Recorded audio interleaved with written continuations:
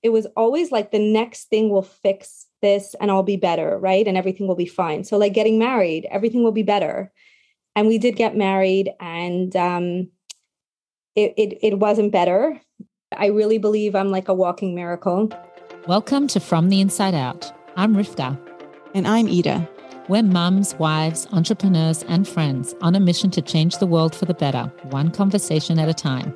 Through interviews with world-renowned thinkers, leaders, and our everyday heroes, we bring you wisdom, insight, and practical tools that can change your life for the better. We believe that every experience provides us with an opportunity for learning. Our job is to be patient with the process of growth and trust that our journey will lead us to where we're meant to be. Words can inspire us, but it's only once we channel that inspiration into action that we begin to experience the positive change we want to see in the world. We hope this platform will inspire you to create positive change in mind, body, and soul from the inside out. Thank you for being here, and let the conversation begin. Today's episode is sponsored by Tavido. Tavido is a website and app that has hundreds of original and quality videos for Jewish boys and girls. It's designed to be a safer and simpler place for Jewish kids' entertainment, so that you can literally hand it to your child and be comforted knowing that there are no ads, that on YouTube, there are many kids' videos that you don't approve of. And with Tavido, you don't have to worry about that. What's different about Tavido is that new videos are added weekly and content is produced solely for the subscribers. And we're talking 3D animation, live action film, and so much more. And now that it's Hanukkah, there happens to be a live action movie about Maccabees in the year 2022. Tavido makes a great Hanukkah gift. It does, and a great all year round gift too. And it's only $99 a year, which if you break it down is only about $8 a month. And if you are a From the Inside Out podcast listener, you get a special discount of 15% off on Tavido.com. And the discount code is Inside Out, all caps lock. It's available on almost every platform, smart TV, website, and on apps. And it's also available for download so that you can use it while traveling. So if you would like to get the special discount, sign up today at Tavido.com, Toveedo.com. Thank you, Tavido, for partnering with us in this very special episode. If you would like to sponsor an upcoming episode, and we have some fantastic ones coming your way, please email rivkaandida@gmail.com. As always, I feel like whenever we release our episodes, the time is right. And especially in light of Hanukkah, very grateful to have had this very important, inspiring conversation with Bashi Nepastek. Her story is about an important story about mental health, how we can all thrive, and remember that through our deepest challenges, light can emerge if we believe it and if we put in the effort. I believe this episode is for everyone. Everybody is affected by mental health. And if it's not you, it can be a sibling, it could be a child, it could be a parent, it could be a teacher. It could be the person driving next to you. It could really be anyone. 1 in 5 people with a diagnosable mental health condition. So this affects us all. I think it's very important to understand how hard it is to see when someone else is hurting and what we can do to help each other.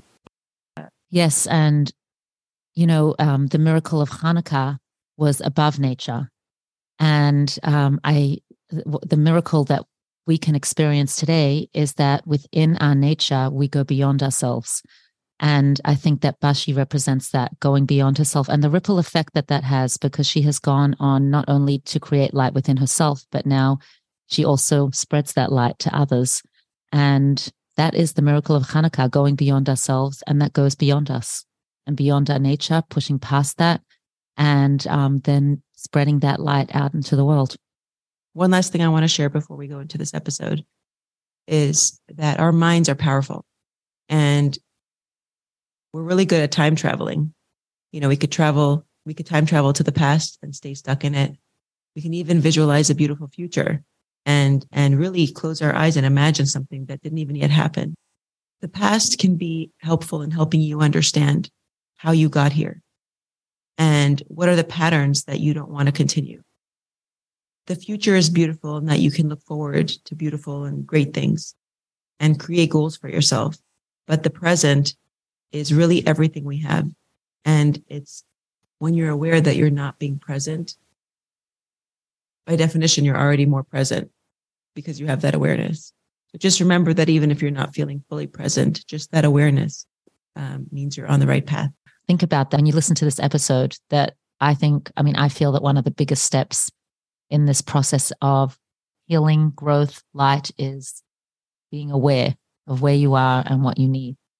And know that there's a lot more people who understand you than you might think. And let's all go in with this in mind as well. To the world, you may be one person, but to one person, you may be the world. We would love for you to share with us your mental health journey and walk us through that experience and how it brought you here to where you are today. For sure. When I was in elementary and growing up, I grew up with a twin sister. I come from a family of 7. I don't remember having challenges, any mental health struggles until about 8th grade. So probably when I hit puberty, and then emotions and hormones, things that I didn't know about and wasn't hearing about. And my inside started feeling very different than usual.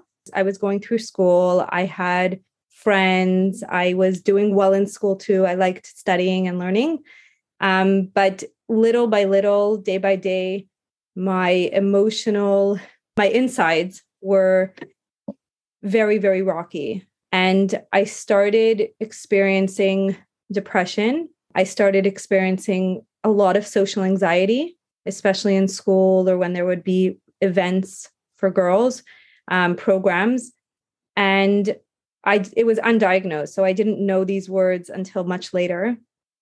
But I did know that I wasn't having an easy time, and I didn't seem to just get through my day like everybody else. Everybody else seemed to know how to get through it, and they weren't struggling. And here I was, a program would come up, and the only thing I would want to do is stay home and not go.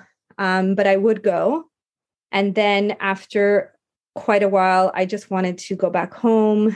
I just wanted to crawl into a small space and just be there alone, because my thoughts were coming and were so powerful, and my feelings. So basically, I was living with a lot of challenges without knowing how to handle them and without even knowing what they were. Did you have any support? Did you share that with anybody? No. I didn't even know what words to use or how to open up a conversation, especially because it wasn't being spoken about. I felt like there was something wrong with me. I was doing something wrong. I just couldn't get it right. I couldn't be like the other girls who just seemed to wake up and go to school and have friends and get through their day without struggling. Would someone else who was watching you, would they have felt that you had it together? It sounds like you kept it together on the surface. Yeah, 100%. Okay. 100%. Okay. Now, after pre-COVID, post-COVID, I guess, it depends which place you're living in. Right. But, people put on masks, and I was wearing a mask for many, many years without people really seeing what was going on inside me. When I began sharing my story as an adult, I even had teachers or classmates come up to me, we never knew you were going through something. We wish we would have known because we could have been there for you. But then there was no way I was going to share with anyone. They were like my dark secrets, this reality that was going on inside myself that I just hid from everybody on the outside. My best friend was my journal. I discovered, writing probably in 9th grade, even in 8th. And I would just, when I was feeling, strong feelings, I would just go and write them out. And I was constantly trying to fix myself. Because I was so self-aware of what was going on inside, when I would write, I was trying to solve the problem so I can be better and move on, which never worked. And of course, I didn't share my journal with anyone. So after I would write, sometimes for an hour or two, and just cry and write, I wouldn't feel any better.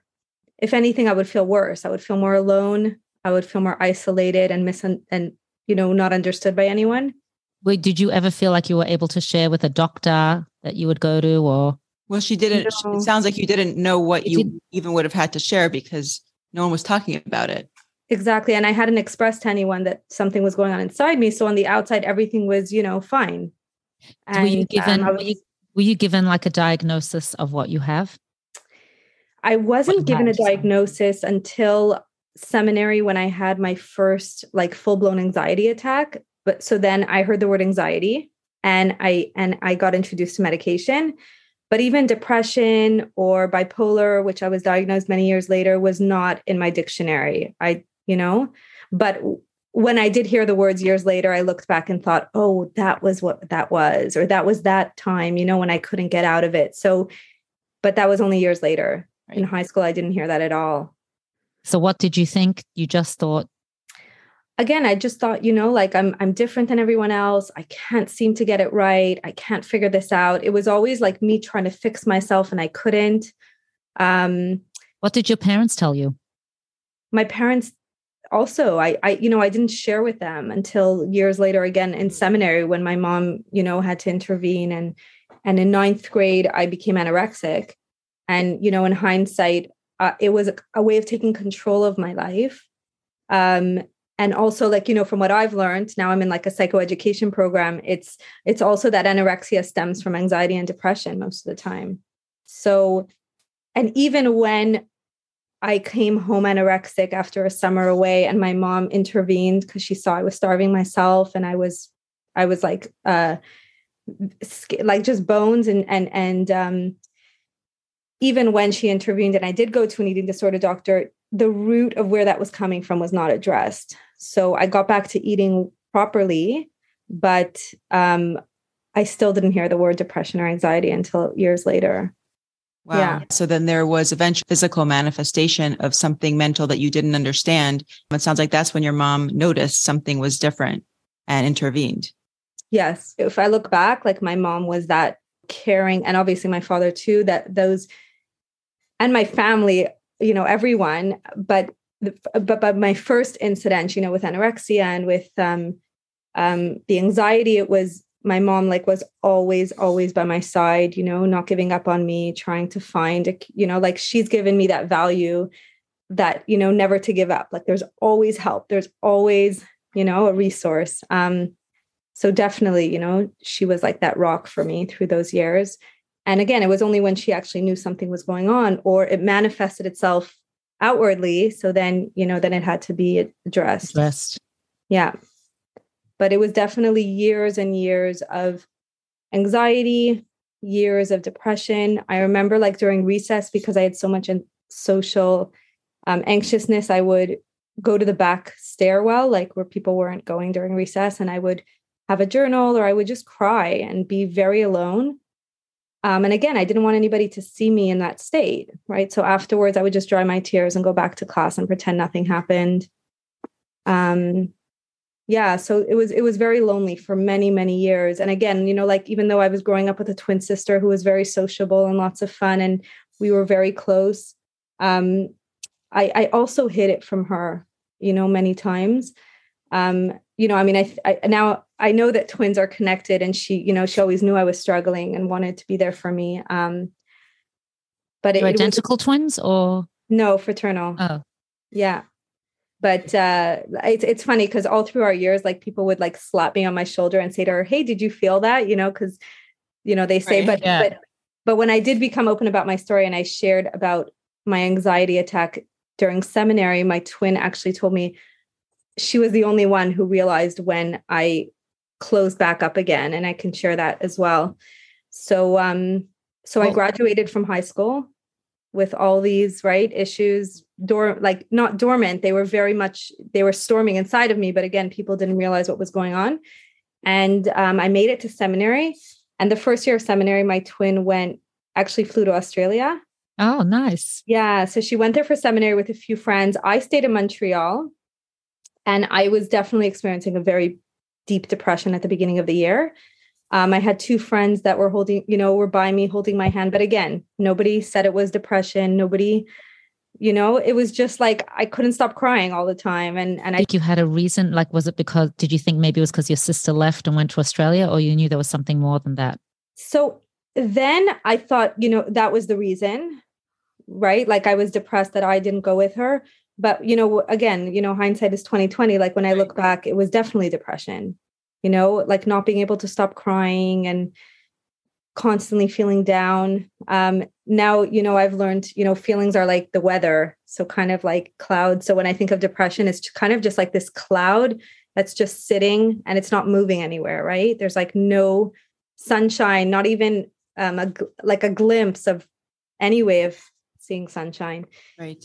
The question is, sorry to interrupt, I was just as curious, like if you went to Australia, do you think that it would have been different to you, or you feel like you would have been depressed no matter what? Yeah, I think if anything, it would have like exacerbated the issues already, because they weren't being taken care of. And it would have probably been too much for me, and God knew that. And I guess somewhere deep inside, I knew that. That's why I didn't with them. I'm just asking that particular, like there's probably many scenarios, even when you were younger, was it because you didn't have friends, or was it did you feel lonely, not because you didn't have friends, but because you were just simply in a depression? Yeah, I think it's the second, like I was, because I did have friends. I did have girls that, wanted to be friends with me. Sometimes I couldn't reciprocate with the friendship because I was, so upset with myself, or I was so, I felt so disturbed inside that I couldn't connect with anyone. But despite all that, through the years, I did have friendships, even though I always felt alone and isolated. And also what helped was that my twin sister was very sociable. So I kind of joined her group of friends. I kind of I grew up in her shadow, which helped me. I look at it as a gift that, and obviously, I love her and she's a support in my life, and it helped me. It helped me get through all those years. I just wanted to acknowledge something that you said earlier about how, you felt like everyone had it together and that something was wrong with you.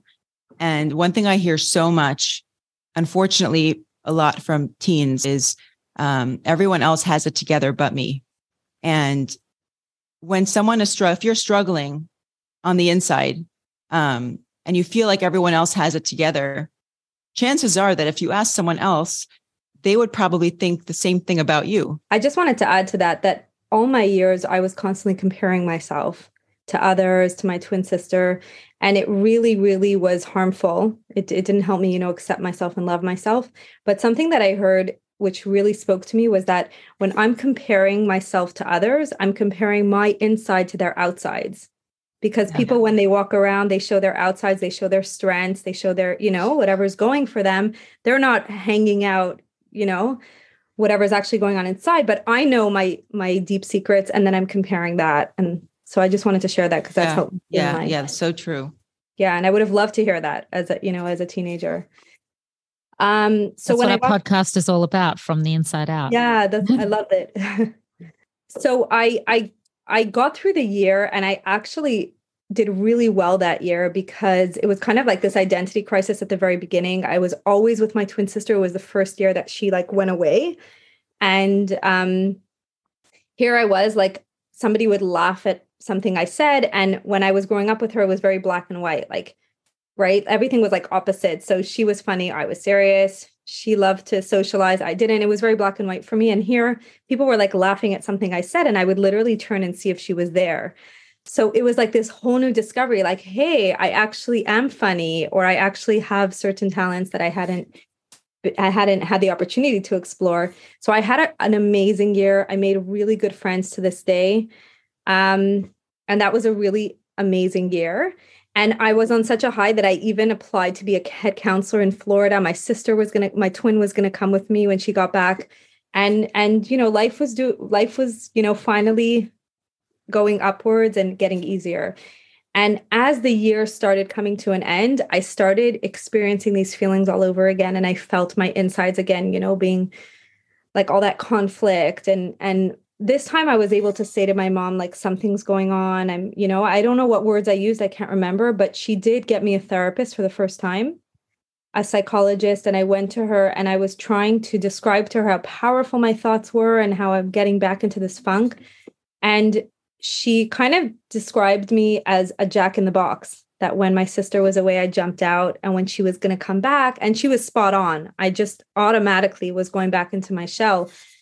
And even though like I had the wisdom that she was trying to provide and the tools, I remember when I was in the airport waiting by the terminal, the moment my twin came out, the moment I saw her, my insides shut down, everything shut down all over again. And Wow. and years later, she said she felt it, like she saw that happening, which I didn't know at that time. I thought I was Wow. the only one who was able to feel it. That's so and special that you're able to share that with each other yes, Yeah. and hear each other. yeah. And again, she's been a gift in my life. You know, I couldn't have gone through any of this without her. And here I was again, like, you know, quiet in a shell, not sharing. Again, very low self-esteem, low self-confidence, just back to where I was. And it was even more difficult at this point because, and I sank into a deeper depression because because I couldn't understand what was happening to me. Like I was this very lively, fun seminary girl who was supposed to go be a head counselor. And here I was again, you know, like back to where I was. I actually describe it as like being in a pit, you know, and I felt like I'd gotten out and here I was not only back in the pit, but even lower, like, but life went on. I continued planning the schedule. And even though my anxiety was mounting and my depression was getting worse and worse, I flew to Florida. I was supposed to perform as a head counselor. I was in a very, very deep depression, probably the strongest depression I'd ever been in. And I couldn't. Amazing that you got to Florida. Yeah. Yeah. Somehow I got on the plane and went. And as the days continued, it got worse and worse. And at one point, like I was talking so low, I couldn't be a head counselor. My twin would step in, another counselor. I would come home from camp and just go into bed and cry or just lay there for, you know. And again, I didn't hear the word depression. It didn't come up for, you know, somehow. And I got through that month, not functional at all though. And with them stepping in pretty much for everything. And then the next month, I was supposed to fly to England to be a counselor with a friend that I had made in seminary. And I did. Somehow I got back to Montreal, somehow in a deep depression with you know, my anxiety through the roof. I flew to England on my own. I got to my friend's house and I was clearly not the same person that she had, you know, been with the first year of seminary. And I think a lot of my anxiety was actually because of the fact that I couldn't be the person she knew. And I didn't know how to change that. Again, I didn't know how to fix myself and how to get me out of this funk so I can be, you know, be that fun Bashi that she knew the first year. So I actually stayed by her house. And again, I got into deeper and deeper depression. I was still going to camp every day, but I was hardly speaking at that point because I was starting to experience like a big anxiety attack after, you know, a huge buildup, and it was like slowly erupting. Were you able to share that with her? No, it was all inside me. I wasn't taking care of myself properly. I was hardly speaking. And after quite a few weeks, her mother picked up the phone and called my mom and said, "There's something up with your daughter. Like she needs you. You need to come out here." Wow. And this was the first time, again, my mom had been there for me when I was anorexic, but here, like she flew out to England, made a expedited passport. And my mom's like, her mom's from England. So she tried to take me on, you know, tours, or it was her first time in England too. And I was like dead inside, dead outside, like just unresponsive. And she flew me back to Montreal and it didn't get any better.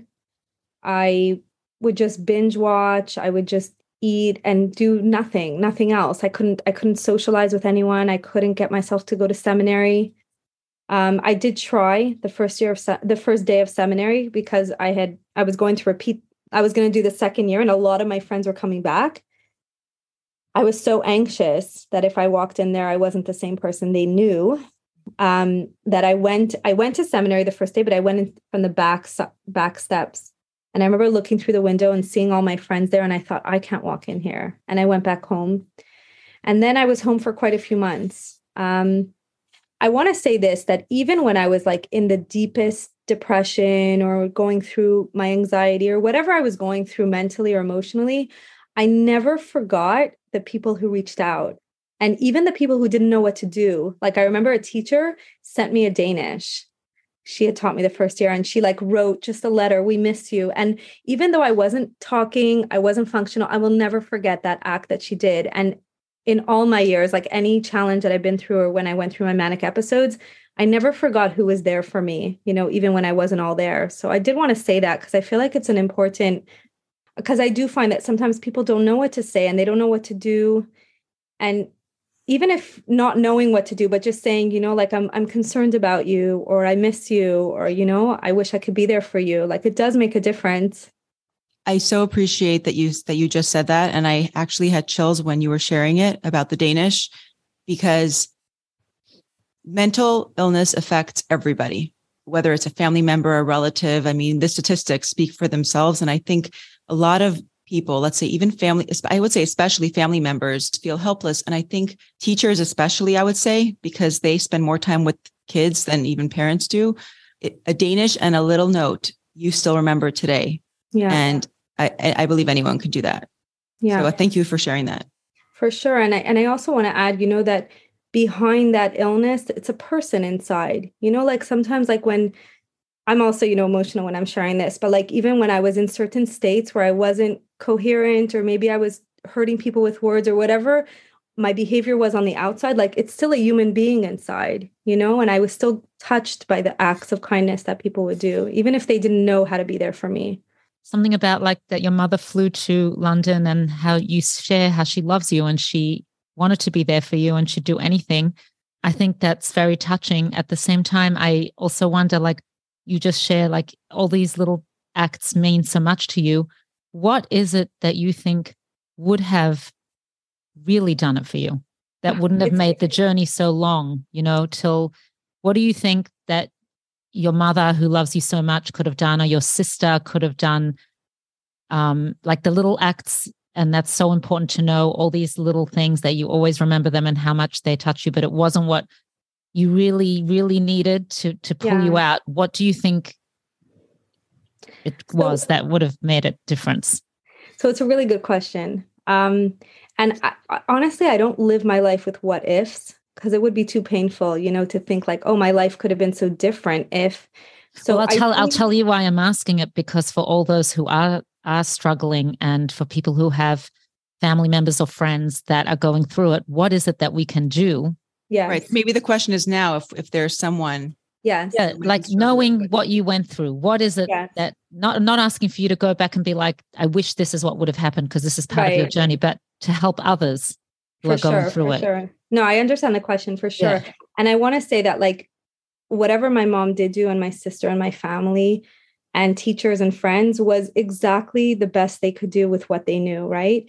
But if I was going through what I went through now in this day and age, I do believe that there could have been much earlier interventions, because first of all, mental health is slowly being destigmatized. I mean, what we're doing right now, sitting here, like the fact that, I can go on a podcast and hear someone sharing their struggles and realizing like, whoa, I'm not alone. That would have made a huge difference for me. So initially, when I started sharing my story, the message was, you're not alone. And that was really important, because if I would have heard those words as a teenager, it would have helped so much with the isolation and the loneliness. And when I started getting real support, like in real support groups with people who were struggling, I realized how detrimental the isolation is. And not sometimes, this isolation and the loneliness is what kills a person even more than the mental illness itself or the struggle, because not having someone to share with, not knowing that there are others that have been down that path in their own way, that have gotten support and gotten well, is very, very despairing, and it's again that pit, but like with hopelessness and I'll never get better. So I really believe that any teenagers who are struggling nowadays, there are so many resources. There's so much help. There are podcasts. There's, what you're doing, your platform, and it's more spoken about. And that's, like them knowing they're not alone, and there's a lot of help, whether it's support groups, psychiatry, whatever help is needed, a therapist. And also being proactive, like awareness, to introduce it, because like you said, you didn't know at the time when now there's more out there, but still there might still be kids who don't have the exposure. So just to introduce it in schools, to have someone come out and talk about anxiety and depression, as it's in the same way that you talk about having a stomach ache or a headache. And, my way of giving back is that I teach in high school, I teach in seminary, and I'm very open about my mental health challenges, and not to put it on them, but just for them to hear, like the word anxiety, and just knowing that there's, like a teacher can show up with a wig, with the lipstick, but like, they're real. The struggles are real. And also being that example of, there is hope. That's what I want to come out of this podcast too. Not only that you're not alone, but more so than that, you're a teacher now, you're teaching students that if you end up being diagnosed with mental illness, or you're feeling unusual, that something's wrong, there is hope to have a great life, which I wanted you to continue your story so that you can share with us this inspiration. For sure.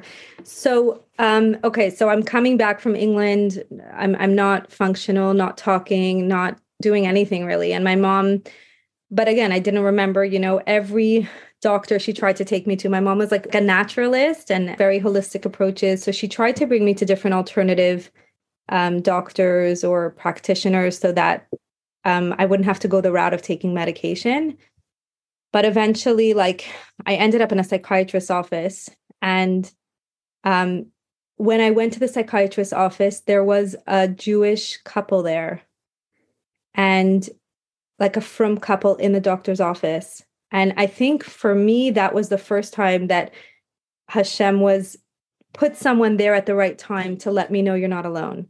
Like, frum people go through this. And up until that point, I was convinced that I was the only frum girl that had ever suffered, with any of these challenges. So I was put on antidepressants, even though I didn't want to take them, but they did work and they helped me. And I got through that year of seminary. I had a great year on antidepressants, hiding it from everyone, though. I didn't pop my pills in front of anyone. I flew to Israel for Birthright, came back, graduated, started teaching in Beth Rivka, Montreal, in my alma mater. And I was always on medication then, without anyone knowing. And then I met my husband, and we started dating, and I was weaning off medication then. Like, my doctor was slowly weaning me off, and he was giving me different strategies and tools. I can share one. I'm sure it can help your listeners. Yes. One of them was, he was a great psychiatrist. Some psychiatrists are like pharmaceutical. They just want to give medication, and up the meds and lower them. He wanted me to be able to function as a human being, without relying on them.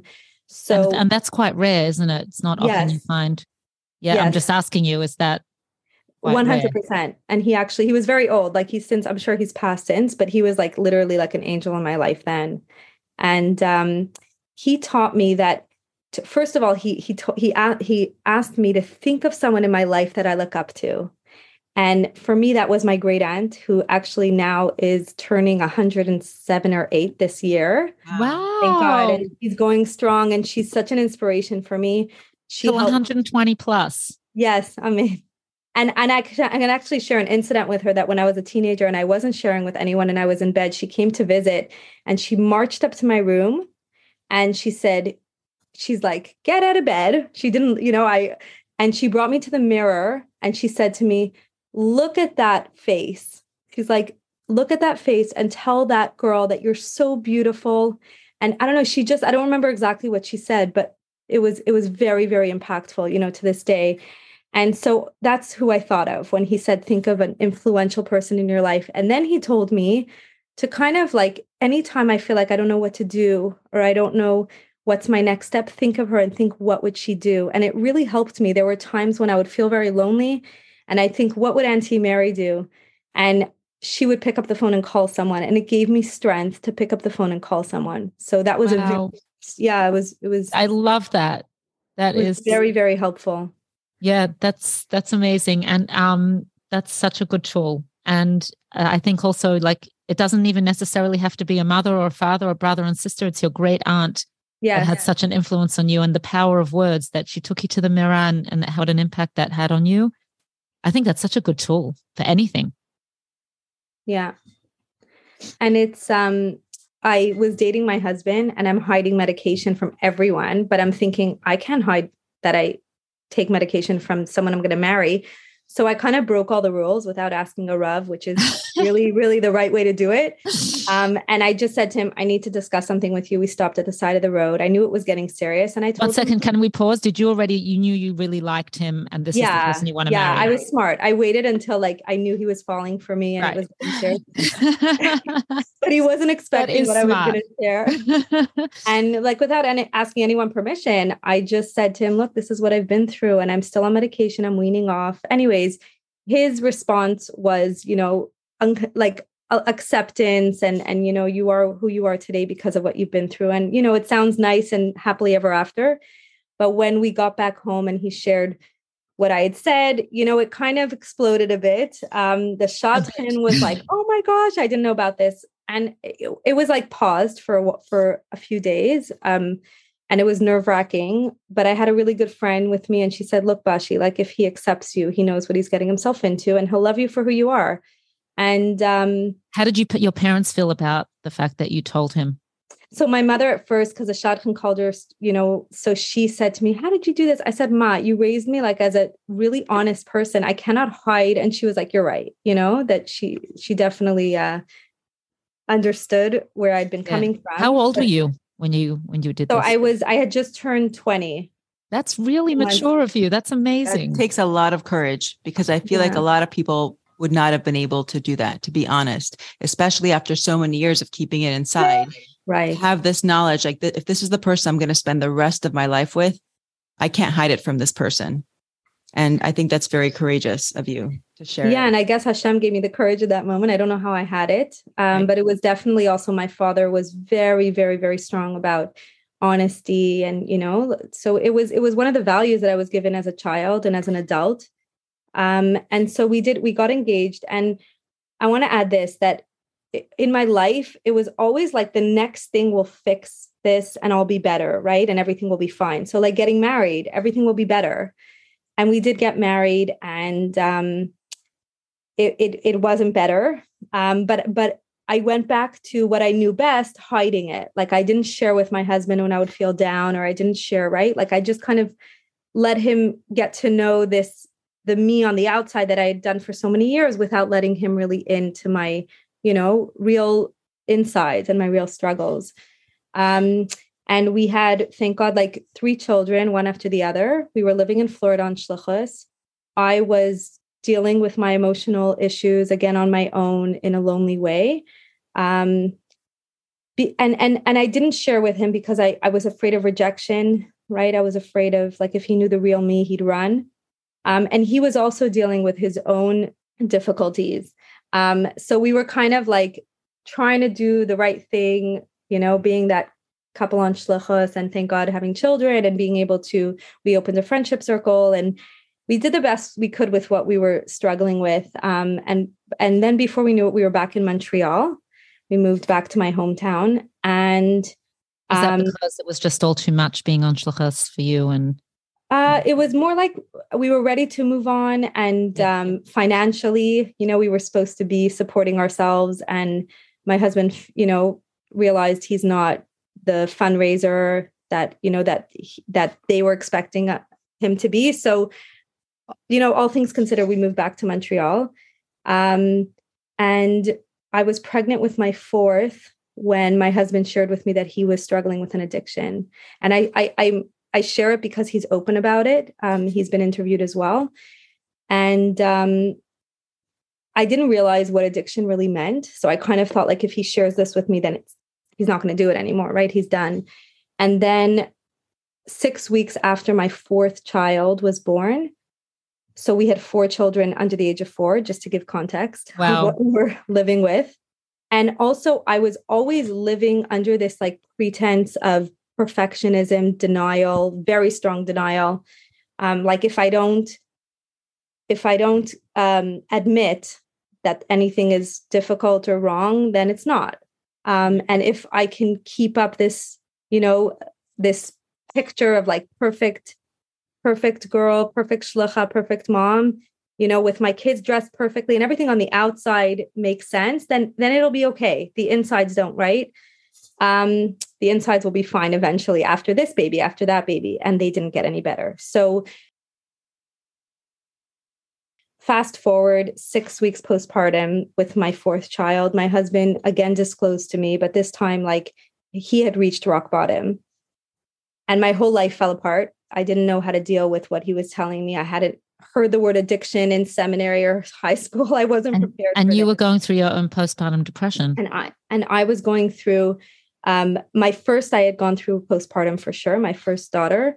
And then here I was after my fourth. And it was, besides for postpartum, it was also like I ended up unraveling because we joined the 12 steps, but secretly underground, not letting anybody know.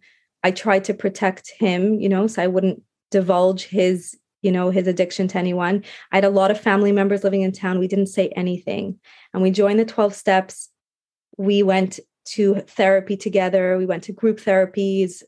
It was very, very intense, to say the least. And I was also constantly pretending to everyone that everything's fine. So it got to the point where I felt myself unraveling inside. And my biggest fear was that I would lose control. My biggest fear was that I wouldn't be able to keep it together. So like you said, you didn't share anything with your family. When you talk to your siblings now or your friends, did they say we could tell something was going on? A good question. I think family. And obviously, now that I share years later, that because they care so much about me and they're so supportive, they wish they could have been there for me. If I would have been more open then. Friends for sure, the same, friends say that as well. They wish they could have been there for me. Teachers. But like, now that I've been open about it, they can, it's now that I'm open about it, it's like that biggest fear that I had never came true. Because, like fear, they say, is false evidence appearing real, or future events already ruined. Mm-hmm. So here it was that, like, people embraced me and they loved me so, even when they heard what I had been through. And that was very healing for me because I lived with that fear for many, many years. So I was slowly unraveling. I was slowly, I couldn't keep it together. And as like the Ashes Chayil, or, trying to make it right, I couldn't fall apart because then my whole family will fall apart, right? Like I'm the foundation of the home. I took it very seriously. But here I was, I experienced my first manic episode. So it was postpartum for sure, but it was also like undiagnosed bipolar disorder. And I ended up in the hospital. Like, make a long story short, it was obviously very, very dramatic. And just to describe a manic episode, I don't know if people know, it's like you're seeing me now calm and, and I wasn't like that during a manic episode. So I'm very impulsive. I'm screaming, I'm cursing, I'm shouting. I'm like just doing anything that I think needs to be done. Spending money more than, like very, very impulsive. And it's very scary, actually, for me as a person going through it, and for my family as well, because they don't know how to help me or what's going to be the next blow or what's going to happen next. So it was very traumatic. I ended up in the hospital. I remember going in and it was summer and I came out, it was fall. So I was there for quite a long time. And even that experience was extremely traumatic. I tried to escape once to go see my kids and I got into more trouble. And I was in the locked ward then. So it's literally like prison. You can't see out the windows. You can't lock the bathroom, everything you need permission for. So I came out very, very, very broken, very, very, very lonely and shaken up. And I went right back into that mode of pretending because that's all I knew what to do, right? So I went back and brought my kids to school and pretended I went away on vacation when I had been in a psych ward, but I didn't tell anyone. So your family nobody knew? My family did. At that point, like when that happened, my manic episode, everything, erupted and my family knew. And his family, and they were extremely supportive and they held our hands and no matter, like all through, what we've been through and what I've been through. They've always been there for us. I can't imagine what that was like for you, locked up without any windows for months. What happened to that psychiatrist that you liked so much, the old man? So I actually went back to him after that incident. He was available. They gave me the choice, and he put me on I was on like an antipsychotic and mood stabilizer, and he actually weaned me off after a few years, but very slowly. And I wanted to be like everyone else. I wanted to be able to have kids and just, pop them out every year or every second year. I wanted to like be like everyone else, again, comparing myself and my insides to their outsides. So when I came out of the psych ward, I said to Hashem, like, you have to help me here. And I it's a long story. I feel like, there's so much to say, but I honestly believe that I discovered Hashem in the psych ward. Even though I was brought up from, he was very like punishing and out to get me, until I ended up in a situation where I tried to escape. I couldn't get out. My family couldn't get me out. I was like, God, you got to get me out of here. And then he did. And I got mad at him. And I was like talking to him directly. So when I came out, I would drop my kids off. I'd come home and fall apart. And I'm like, Hashem, you have to help me. Like, I need support. I don't know what to do. I can't do this alone. And sure enough, I found a 12-step support group, Emotions Anonymous. Wow. And it was like, finally for me, like, not because my husband was the qualifier. It was my own challenges that I needed to address and work through. And I was in the 12 steps. I had a sponsor. I started working the steps. It changed my life, like literally gave me like a new lease on life. And fast forward 4 or 5 years later, my husband and I had been to therapy and worked through the trauma we had been through. And thank God I was able to be blessed with 3 more children, again, one after the other, without learning my lesson. No, but thank God, really real brachais in our life. And I was working with my psychologist. She said, Bashi, we don't know if you'll have a manic episode. And like, I felt like we were prepared for each birth. And I also wanted to prove to the doctors in the hospital and to myself that having been diagnosed with bipolar, depression, anxiety, like I could still have more children, even though they told me not to. And I could still lead a productive life. I didn't want it to define me. So I had those 3 children. And by child number 7, this was 2 years ago, about 2 years ago, my mom was diagnosed with a very quick illness that took her 6 months later. She was full of life. It was very, very shocking and really, really difficult for us. What was she diagnosed with? With pancreatic cancer. Wow. Like Leila knew. And it was like 5 months and she was gone. And I had me too. Like sometimes I tell God, if I was running the show, I'd be doing things differently. But he hasn't given me full reign yet. But we definitely miss her. She was, like a rock in our life. Really, really big inspiration. And now I live my life. I try to live up to her and to, make her proud. And with baby number 7, 3 months old, I was starting to unravel. And I remember saying, I don't want to end up in the psych ward during my mother's Shiva. That's what I was saying. And I did. By the 7th day, I was slowly like slipping into also psychosis mode. And I was very impulsive. And again, I was going through a manic state. And I ended up in the hospital. This time, at least I wasn't in the locked ward. There's 3 units. But again, it was very traumatic. It was traumatic for my family, for my kids who were older. They heard me cursing at their Babi Shiva and very, very they didn't recognize, that this is their mom. And I was there for a few weeks. And again, I came out a very different person each time I went through that experience. And this time when neighbors reached out or family or people from the community, my husband said to me, like, people want to help us. They want to, and we made a decision as a couple, like, are we going to hide it or are we going to, share it openly? And that's when we started being open and honest. And I had so much support this time. I had young girls in the community, they came on Shabbos, we farbringed in the psych ward. My kids came to visit me. They said, Ma, we really want to visit you. I couldn't be there for them for the first day of school. They, so one at a time. And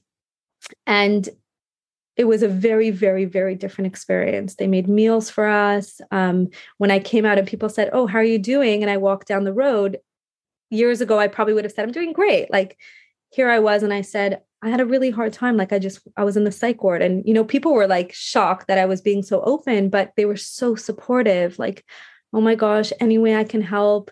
Or someone would say, "My mother was in the psych ward," or, like, and I realized when I would share with people, there was, like you said, Ida, there's always somebody connected to someone who's going through something, whether it's a family member, a friend, a neighbor. Like, it's mental health, mental struggles don't discriminate.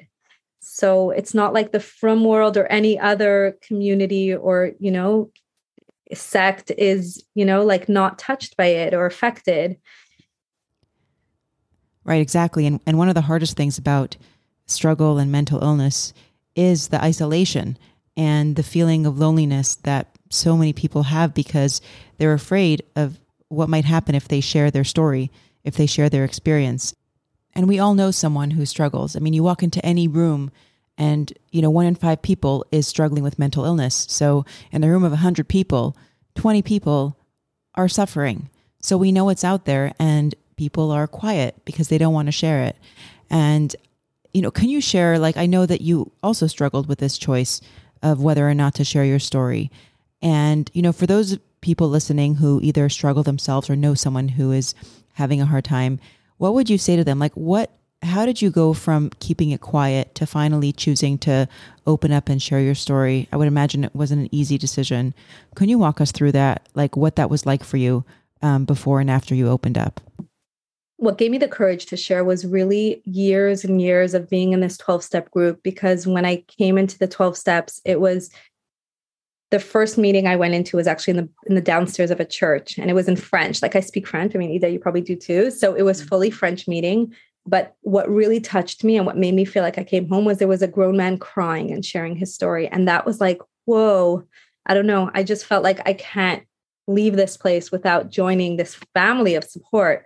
And I never went back to that meeting, but I joined online. And then eventually, years later, again, when I said, Hashem, I'm still hiding from my community. Nobody in my community knows. And then a woman reached out to me. We started a 12-step women's only English-speaking group in Montreal. This was about 8 years ago. It's still going, thank God. And that's when I started meeting women, like, from women and other, not necessarily Jewish women, but also Jewish. And that's a big part of what I owe thanks to, for giving me the courage to speak out, because in those rooms, I got unconditional acceptance, no judgment, support, love. If I'm going through something, I would just be able to pick up the phone or text someone. So that was one factor that really, helped me be able to share. And I think it was also, I was so tired of hiding. I was so done with hiding. And my biggest fear, honestly, was like shidduchim, because that's a big fear, to be able to, we don't want to break the stigma or share because of that fear. And I had a lot of support. You mean for your own children? My own children. And even for my children, like, at their age now, like if their mother comes out and says, she's struggling, I didn't want them to suffer for that. So I spoke with my Rav, with my Mashpia, with my psychologist, who's also from, and I got so much. And what did they support. say? They all said, your kids it'll be like a service to them, the fact that you're, and they just said, you don't need to worry about the shidduchim piece. The people who marry into your family will know what they're marrying themselves into.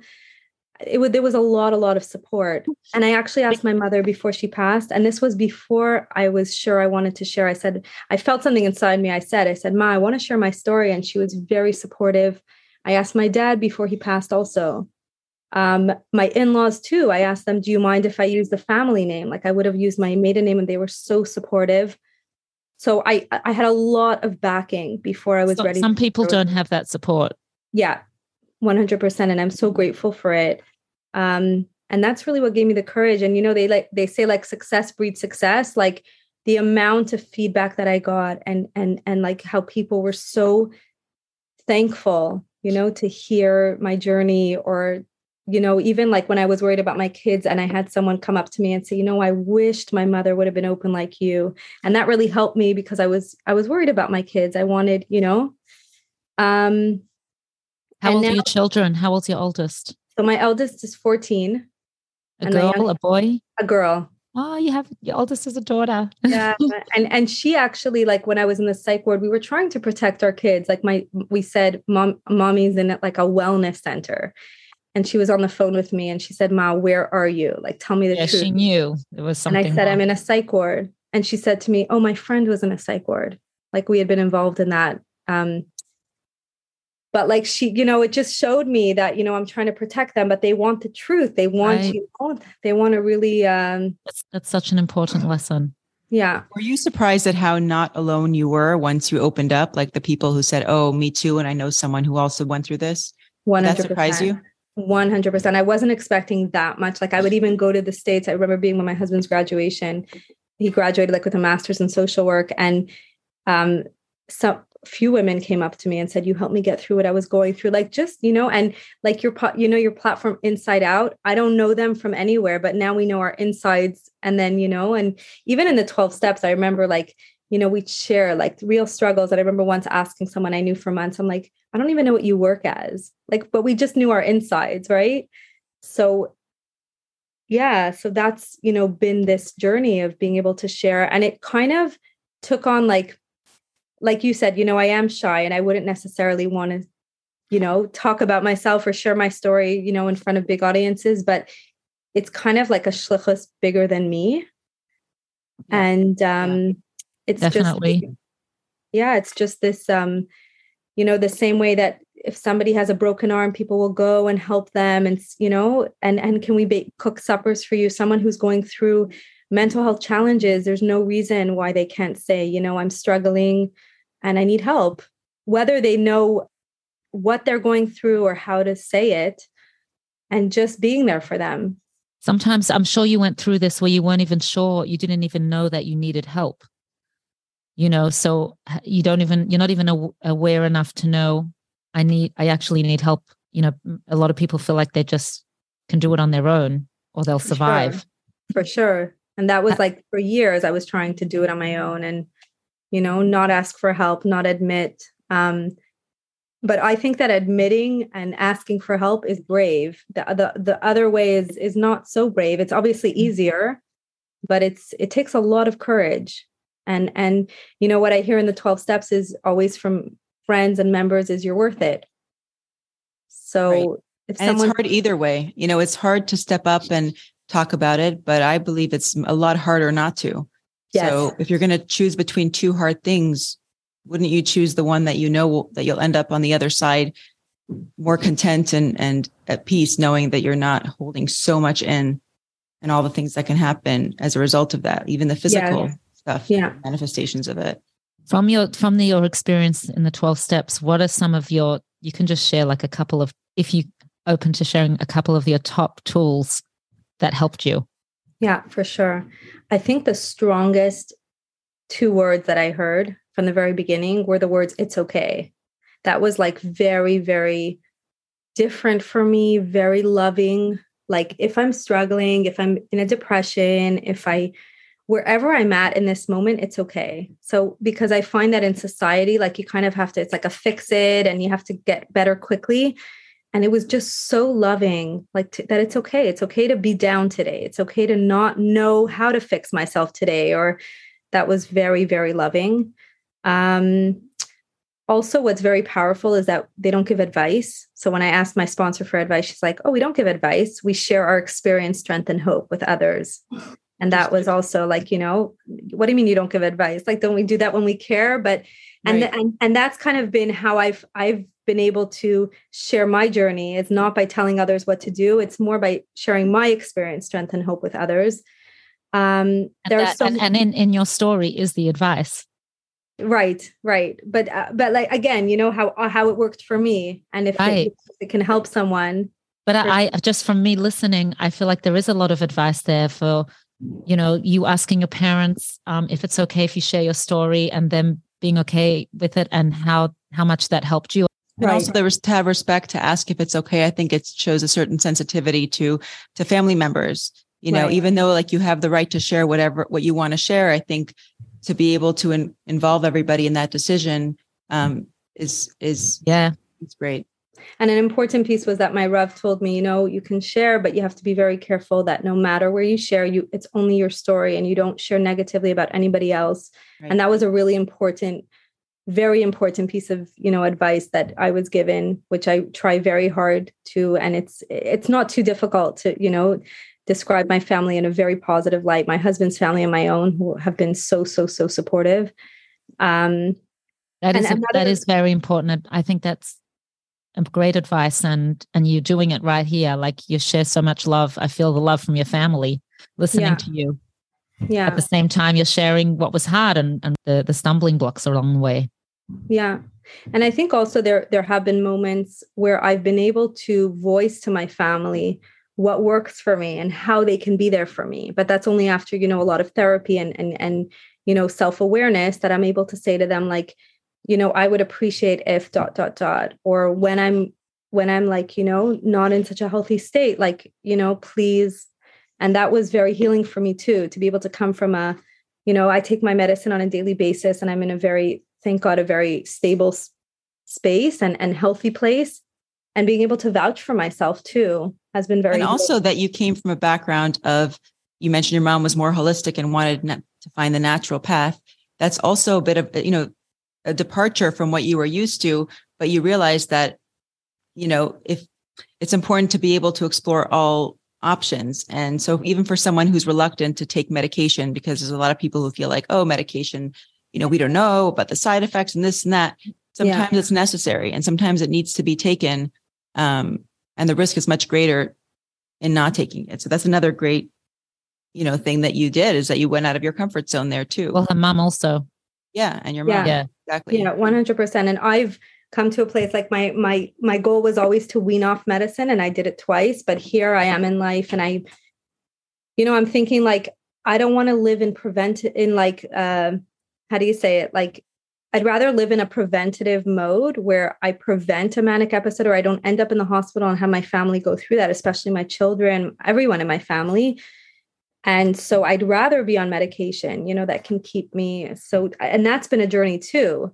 And embracing this diagnosis of being bipolar. I didn't do that the first time, but now here I am. And it's what Hashem's given me. I can't change it.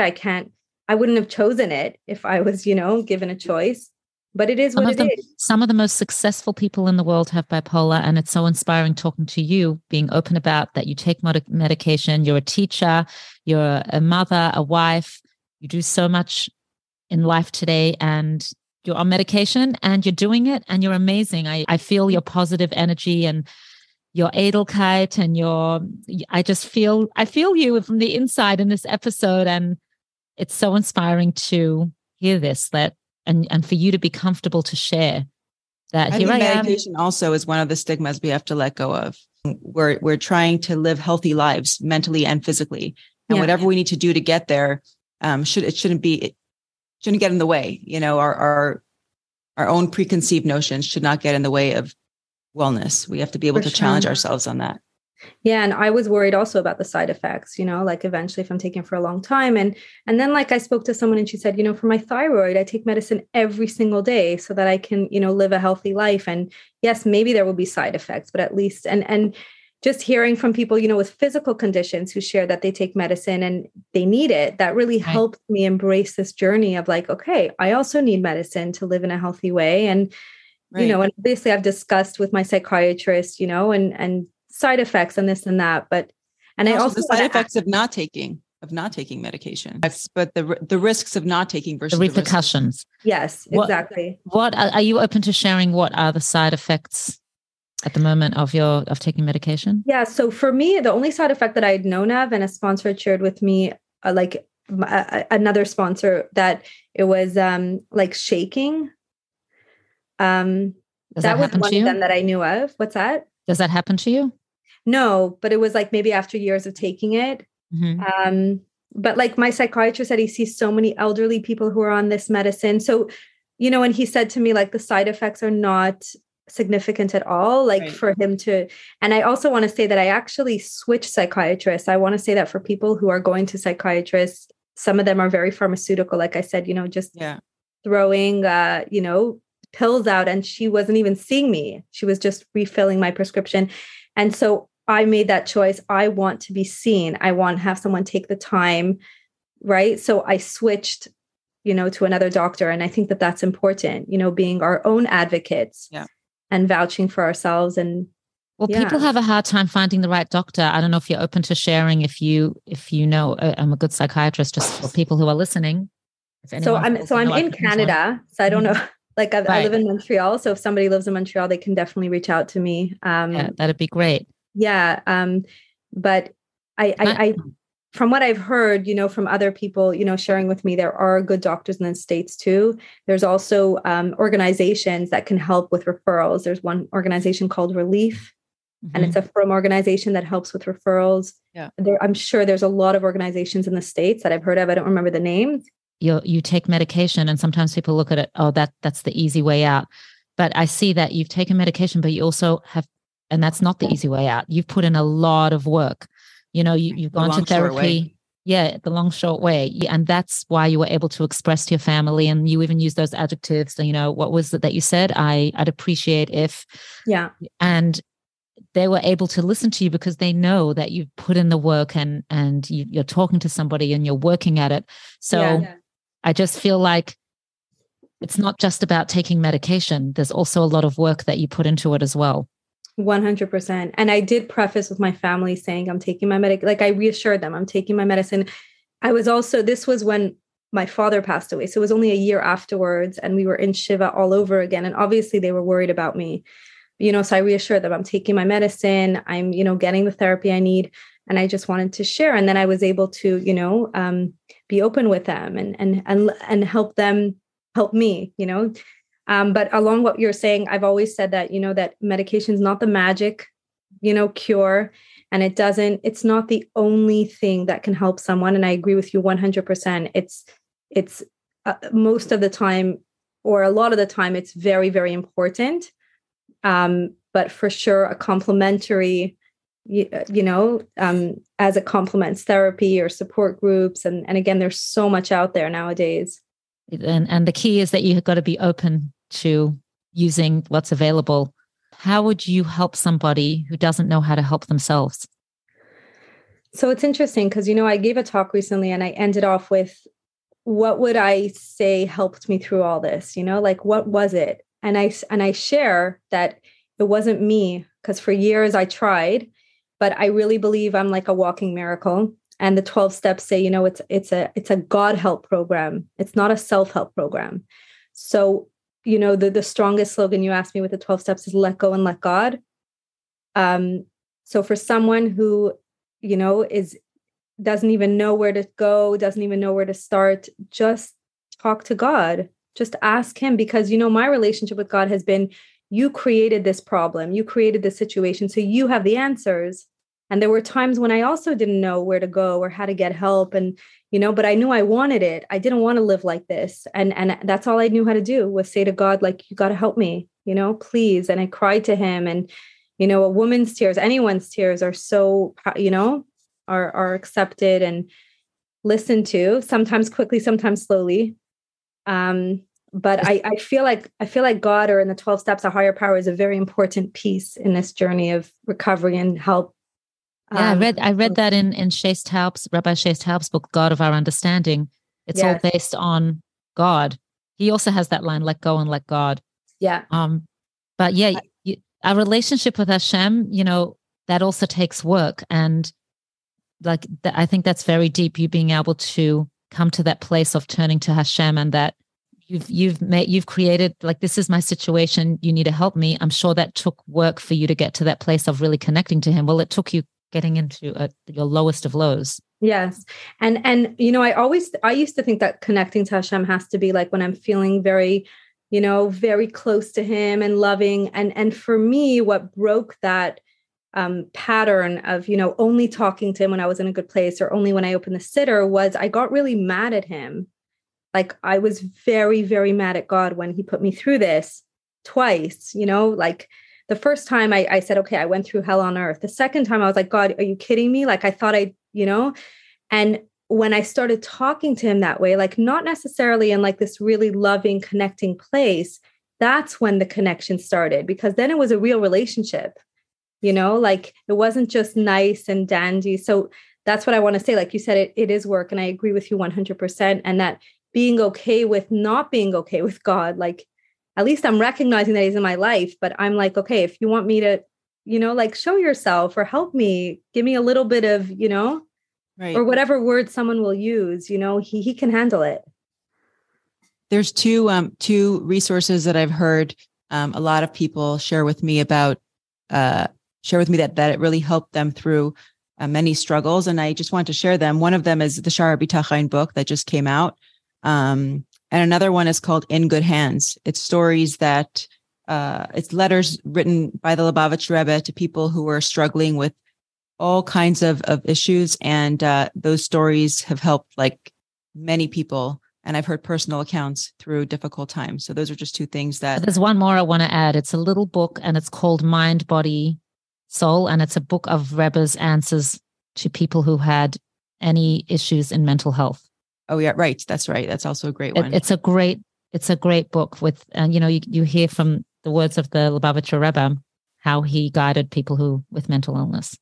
Yeah. And I can be that personal. Ida, I started like a learning class like during COVID with like 2 girls. Now I learn also with someone else. And we did the whole book In Good Hands. Every week we learned some of it. It's all about trusting. And now we're learning that Sha'ar HaBitachon book. I think The Gates of Trust or something. Yes, it's The Gates of Trust. Yeah. And it's so amazing. Yeah. Yeah. It's published by Kahos. Yeah. It's so we amazing. have to include links for that as well in the podcast. Yeah. For people who feel like they're in that stage where they're angry at Hashem. Yeah. How did you get past the anger?